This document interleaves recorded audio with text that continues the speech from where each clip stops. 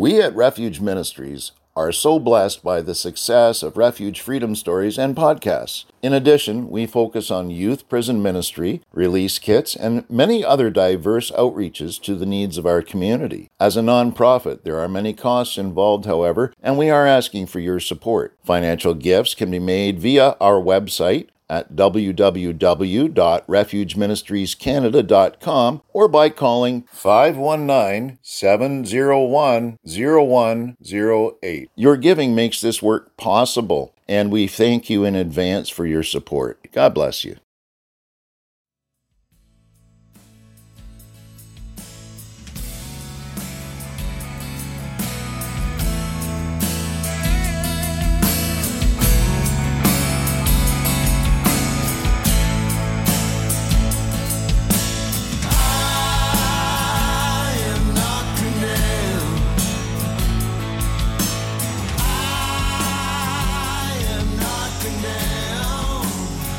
Welcome to Refuge Freedom Stories, brought to you by Refuge Ministries Canada.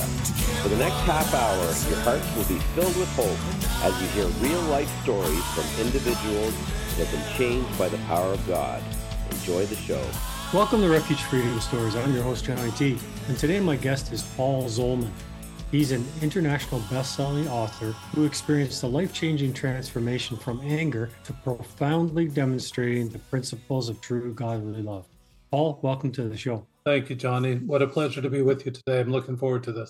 So just in your brief intro there, we talk about a life-changing transformation from anger to expression of God's love. So maybe you can start by telling us how that came to be and about your journey of faith and what prompted that revelation of God's love in your life. Great question, Johnny, and thank you very much for that. I would say that there have been several changes along the way where God will move you and turn you a little bit, say, get back on the path a little bit, just like a shepherd would lead the sheep. He's leading us along the way.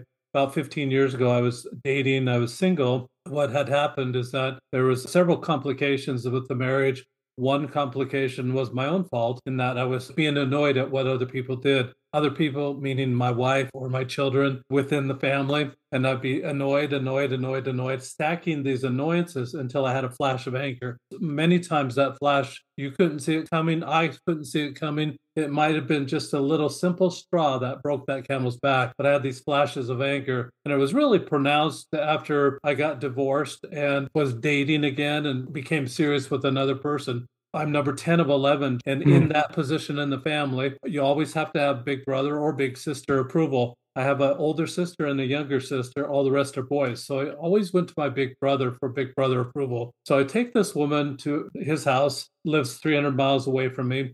First thing that happened when we went in there, my sister-in-law pulls her aside and said, the only emotion that the Zolman family learned growing up was anger. At first I denied. I said, it made me mad. I thought, I just kind of verified exactly what she said. And so from that point, I realized that I need to make some changes. And I remembered that the Lord, when he was at the Last Supper, he said to the disciples, one of you is going to betray me. And each one of the disciples said, Lord, is it I? Lord, is it I? Lord, is it I? And as I repeat those four words in my own life, Lord, is it I? What can I do to make this relationship better? I started reading the color code, and then I started reading the 5 love languages. I read the 5 love languages about 4 or 5 times. I went through the book, but the book didn't go through me. I didn't retain all the principles of the love languages. In fact, after reading it 4 or 5 times, if someone offered me $1 million, Johnny, to recite exactly what the 5 love languages is, I'm sure I'd fail miserably. I might get 3, I might get 4. I'm sure I couldn't do all 5 love languages because, like I said, it really didn't resonate that deeply with me. I like the principles because Dr. Chapman is a reverend, and he also said that these principles reconcile you to the life of Jesus Christ. Jesus Christ practiced these principles in his life. So I thought that's really a great direction to go because I wanted to be more like our Savior Jesus Christ as well. Coming from a background that I came from, an angry background, that abusiveness, there's all sorts of abuse. There was physical abuse, verbal abuse, there was just sexual abuse, all kinds of abuse within the home. I felt like I was trained in all that, and that's what I was supposed to go out in the world to do. Well, we get our training from our parents. Maybe that's what they knew. That's what they were trained to do as well. And I thought, this is a perfect time to break that cycle. The time that my sister-in-law said that was a perfect time for me to change that perception of the Zolman family. So by reading these books and trying to get out of that angry culture over to the other side to where people would think of me as a loving person, I had a long way to go. I just didn't know what to do. But I thought that maybe I could make this a game. As dysfunctional as our family was, Johnny, growing up, games brought us together. And those games bringing us together were more fun times that the family had. There were still the put downs, there was still the aggressive competition, all those things that you expect in that angry culture, but it really brought our family together. So I contacted Dr. Chapman and asked him, are you licensing those little pictures, the little icons for each one of the love languages? And after a couple of weeks, his attorney wrote back and said, no, we're not doing that at this time. So I had a copyright intellectual property attorney in my neighborhood that was a friend. And I told him the idea. He said this. Said theory, like the love language theory, is not copyrightable. Application is. So they weren't doing it as a game. They weren't going to let me use their icons. From that advice of the attorney, I was able to create my own icons and make it into a game. And I made it into a cube. So here's the cube. And for your listeners that are listening on, I've got a cube here that's about 1 inch by 1 inch. And on that cube, I've got pictures of the love languages. The one I'm holding up right now is like, two people holding hands. That would represent the love language of touch. The next one is two hands put together form a heart. Very common these days that people, when they want to send a quiet heart or a little love symbol to someone, they'll put the hands together and make heart. This heart is just a little bit different. It has a conversation fly out. So those would be the words from the heart, symbolizing the love language of words, sending notes or words. The next one is a hand holding an hourglass. You'll notice that each one of these icons has a hand. It's as if it's giving it away. That's on purpose because that's really what we have control over, giving love away. We really can't bid love to come our way. We can't tell people to love us, but we can give it away and we can respond when it comes our way. The hourglass represents time, just spending that time with that significant other or anybody. The next one is a server, it looks like holding a platter. That would represent service. And then the last one would be the hand holding the gift. 5 love languages, 6 sides on the cube. The last side I created has a hand holding a question mark. That represents surprise me. So just 2 instructions, Johnny. You roll the cube every day, whatever it lands on. That's the love language you practice giving away all day that day. So I'm single when I'm creating this, Johnny, saying, Dr. Chapman, who in the heck am I supposed to love? His whole book is about romantic love, and I don't have a significant other. Well, I guess I'll just have to love everybody. It was absolutely perfect for me. I needed that consistency in my life to love everyone, just like Jesus loved everyone, and find the good in people. What I found myself doing previously, Johnny, was looking at the negative parts of people, looking at their faults, looking at their weaknesses, just like the media trains us to do, like my parents trained me to do, be critical of other people.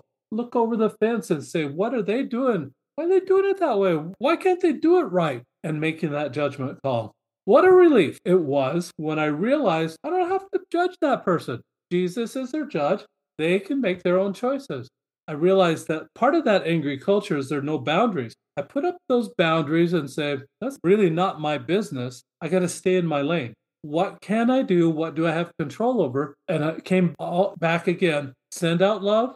I have control over that. And respond when it comes my way. It makes me think of the scripture, given it shall be given unto you. And that applies to a world of different things within our faith and the way we should live our life. And even your image that you have there of the hand holding the egg timer. I've said it before in the past. How do you spell love? Time. Oh, good. And there's a lot of truth in that. And whether it's with family or people that you care about, or even people you meet on the street, you're right. Love is the basis for all of that. Absolutely. What I realized, Johnny, after that stacking motion that I had to get to that burst of anger, stacking those annoyances, I realized that practicing these love languages is also a stacking effect, but you're stacking kindness on top of kindness, on top of kindness, on top of kindness. What it does for you is help you get stair-step to the higher laws of love that Jesus practiced as well. The laws of charity, the laws of compassion, law of forgiveness or mercy or empathy or sympathy. And for actually a couple situation, actually would get you to the laws of intimacy. These are all higher laws of love. You can imagine someone saying insult after insult after insult after insult, then asking for forgiveness, and then you expect that forgiveness. It really doesn't work that way. You can ask for the forgiveness, but back it up with kindness upon kindness upon kindness upon kindness. Instead of keep doing the thing that you were doing before that got you to the point that you had to ask for forgiveness in that way. We all sin. We all sin every single day. But let's just make it kindness that we're giving out every single day to everybody. So we're talking about love, and we're talking about the love of Jesus. Tell me how, at the point in your life where you realized that you needed Jesus as your savior, and how he revealed his love to you in that moment, just to confirm that that was the right path that you were heading down. Like, how did he make that real to you? Was it a scripture that you read that became like an eye-opening word to you, or was it something that you heard? Or how did Jesus relate his love to you at the very first point where you turned your life to him? It's really a great question, Johnny, and no one's really ever asked that question. So I appreciate these kind of questions that really kind of put a different mix on things. For me, my belief is that everyone has that light of Christ in them. Everyone already has Jesus or the light of the Spirit. They've already got that within them to a certain extent. What was the worst part for me was losing that. When I became angry, I realized I'm not following the Spirit. I don't have Jesus with me at this moment when I had those angry spouts. And when I was having that flash of anger, it was like the Spirit withdrew. And for me, that was just as powerful as if I had a vision or if I had somebody appear to me. It was just as powerful having that Spirit withdraw from me when I became angry. And I realized I was in the wrong for being angry, that I really needed to send forth loving reprimand if that was necessary, but send forth love in the way I was trying to correct my children. Instead of sending anger out, I should have been sending love. And the withdrawal of the Spirit was as profound as anything that I've ever had in my life, not being able to have that with me to guide and direct me. And then it takes a while for that to come back, to get it back to the extent that you had it previous to that incident. And it's just trying to get that nurturing, that loving effect, the way that Jesus would have done that, the way that Jesus would have handled that situation. I was far from it. I was not trained in that way. So it was really more of a whoops type situation, that I should not have gone that far with that anger and that I had to backtrack. That's why I'm so passionate right now about this, Johnny. I really feel like I have a lot to make up, a lot of love to send out that I didn't send out before. I have a lot of looking at the good part of people, that instead of looking at the 10 to 20% of people that have faults or weaknesses or just the bad parts of people, the misgivings that people have, instead of focusing on that minority portion of their personality, focus on the 80 to 90% that's really good about that person. It was an about face for me. Once I turned at that 180 degrees and started looking the other way, looking for things that were good about that person, my life changed dramatically. And it did for everybody around me. Always watching for what's right about that person instead of what's wrong for that person. God says that, he examines our hearts and he wants to give us every opportunity to turn our lives over to him. And if we're in a place, and I can speak to myself as much as anybody else, if we're in a place where someone's annoying us or doing something that gets under our skin, if you want to look at it that way, it's a challenge sometimes to look at them through the eyes of God with love. And it's a very valid point that you make, that we can't let those barriers stand in the way of us truly expressing God's love for everyone around us. That's what he wants us to do. He wants us to live out our lives in a way that the love of God shines through us like light in the darkness, and people are drawn to that. Years ago, a preacher said, preach the gospel, and when all else fails, use words. Absolutely. I love that. I love that quote. Thank you for bringing that up. Sir Francis of Assisi. Yeah. That said that. Yeah. Absolutely love that quote. And, our actions really, really mean a lot. And I think that that's something that we really need to do. We've got to change that. We absolutely have to change how we look at other people. Watch for the good in other people. It's going to be peace to them. It's going to be peace to yourself, and focus on refining what's bad in ourselves. Well, the media is all about self-servicing. We know that, and about lifting up one person above another, and so on and so on. And very anti-Christian in a lot of ways. Jesus says that we should humble ourselves. Hmm. We shouldn't rush up to the front and look at me and let me do this. And says you're better to take a seat at the back and get called up than to go up to the front and get sent back down. Right? Like our life with Christ isn't one of self-promotion. It's actually one of death. It's one where we need to die to ourselves and we need to lay down our own plans and our own ideas and things that we want to do with our life, because our life isn't our own. Our life belongs to God because He's the one that saved us from our sin. And what less could we do than give our whole life to Him and let Him orchestrate and lead us, and one step at a time. He says He'll give us the next step. He won't give us the whole picture because we might not be able to conceive it or understand it, or even Deal with it. scare with us. Yeah, it might scare us or deal with it, We just have to go one step at a time, but we always have to focus on letting Jesus be the center of all that we are, because without that, we're nothing. I agree with that, Johnny, and this really is the paradigm shift that I had for myself. I realized that there is no way for me to bid love to come my way. Even if I told someone how to love me, what love language that I like, that it really becomes almost duty bound for that person. You don't want to get into that pity party that gives you that whiny voice that says, "Well, I told you how to love me. How come you're not doing it?" You don't want to ever get to that point in your life, because what this is all about, as you're rolling the cube, for me, this was the behavior, this was the substitute behavior that I needed to get me away from anger. Once I started focusing on what's right about people, I had zero time to be annoyed. I had zero time to be judging another person, and zero time to look at their faults. And thank goodness, because as I'm looking at other people's faults, guess what? That's a boomerang coming right back at me. They're looking at my faults now. Who wants that? Who would choose that? The second thing about it was that no longer is it about me and having that little whiny pity party, wondering why I'm not feeling loved. It's all about them. And it's about making their day a better day. So as I roll the cube, I'm watching for opportunities that day to give love in that particular genre, that way of love, that type of love. And as I'm doing that, there'll be certain people that will light up for that love style. They'll want that type of love. You just make a mental note for that person. That's what they like. When you light somebody up and make their day, Johnny, what that does for you is actually gives you great satisfaction that you made their day. You get paid right away for that, with that satisfaction.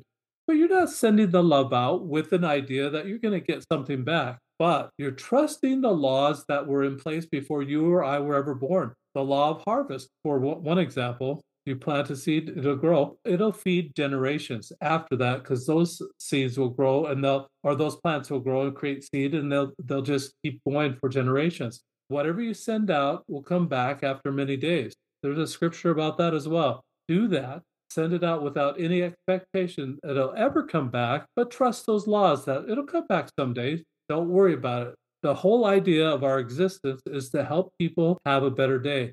No longer is it about you or about me. It's about them, about helping them have a better day. When we do that with that type of attitude, we change the whole landscape of what people think love is. What Dr. Chapman identified in his book is that most people will give away their primary love language or their secondary love language in hopes that it'll come back. This is not a reality show. This is not let's make a deal. It's not a transaction. Love is non-transactional. Think of the life of Jesus. Did he give love away hoping that he'd get it back? Never, ever, never did. And so that's the attitude. That's the style we need to do it. Not think about ourselves, but think about them, making their day better, and know that we're going to get the satisfaction that we helped another on their way. That's payment enough. It reminds me of Jesus when he talked about the law, and Jesus said that he came to fulfill the law because there's no way that we can do that on our own without his atonement for our sin. And he said, what are the greatest commandments? Love the Lord your God with all your heart and your soul and your mind, and love your neighbor as yourself. And essentially, that's what you're saying, is walking in those two commandments and fulfill God's law by doing so. Absolutely.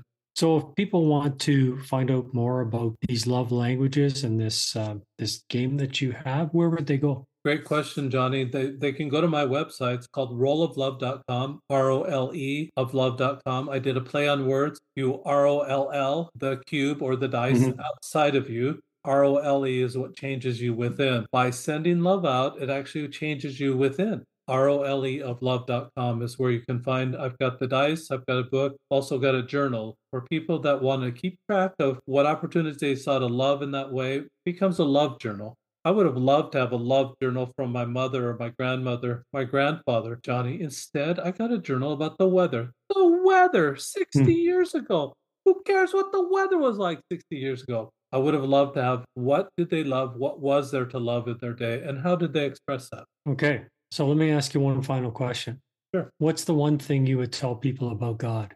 I would definitely tell them that he is a very loving individual. He is really the author of love. He's the one that gives us opportunity to express love in every way possible. In his way, puts his loving arms around us every single day through individuals that surround us, through other individuals. You may feel the warmth of his love within you as you read the scriptures. You might feel it as you say a prayer. You might feel it when you do those good things. But whatever you do, find a way to feel God's love. You'll know you're on the right track. You'll know you're doing the right thing at the right time in the right place. Amen to that. Well, thanks so much for being on the show. It's been a pleasure talking to you, and God bless you and all you do for him. Thank you, Johnny. It's been a pleasure to be with you today.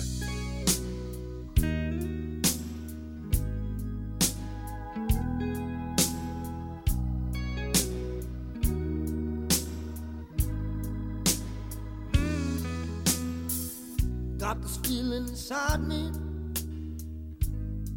it gets stronger every day. Don't have to push it, no.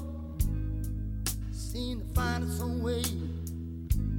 Just like a child whose dreams have come alive. I get excited 'cause I found out where love resides. And when love resides, there is no fear. And when love goes, love makes it real. Dreams that were only locked inside, that's where love resides.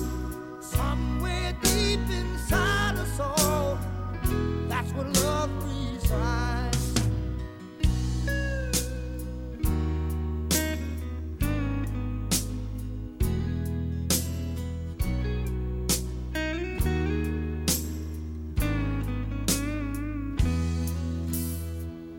Like a man out of prison, locked away for a long, long time. I get a thrill of the simple things, like sitting back watching the sun begin to rise. I don't have to look over my shoulder anymore. Find the strength to get by where love resides. And when love resides, there is no fear. And when love goes, love makes it real. Dreams that were only locked inside, that's where love resides. Somewhere deep inside us all, that's where love resides.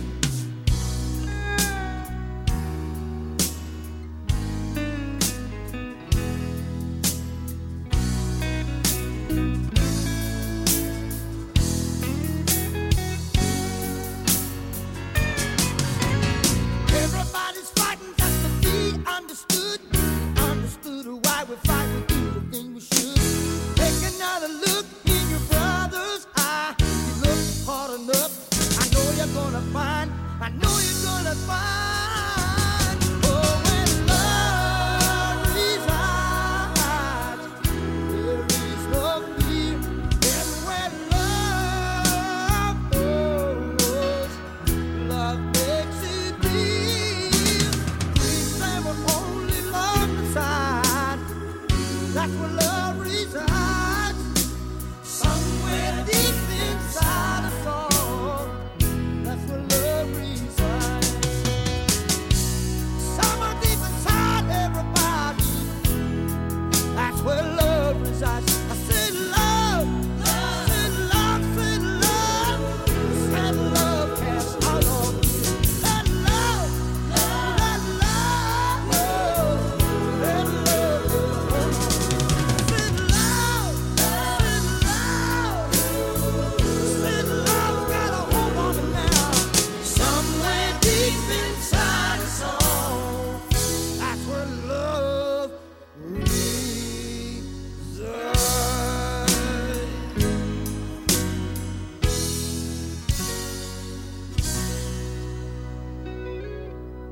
I hope that you have enjoyed the last half hour as much as I did. Thank you again to Refuge Ministries Canada for hosting the show. So until next Friday, may God richly bless you with peace, love, and happiness. We at Refuge Ministries are so blessed by the success of Refuge Freedom Stories and podcasts. In addition, we focus on youth prison ministry, release kits, and many other diverse outreaches to the needs of our community. As a nonprofit, there are many costs involved, however, and we are asking for your support. Financial gifts can be made via our website at www.refugeministriescanada.com or by calling 519-701-0108. Your giving makes this work possible, and we thank you in advance for your support. That's 519-701-0108. God bless you.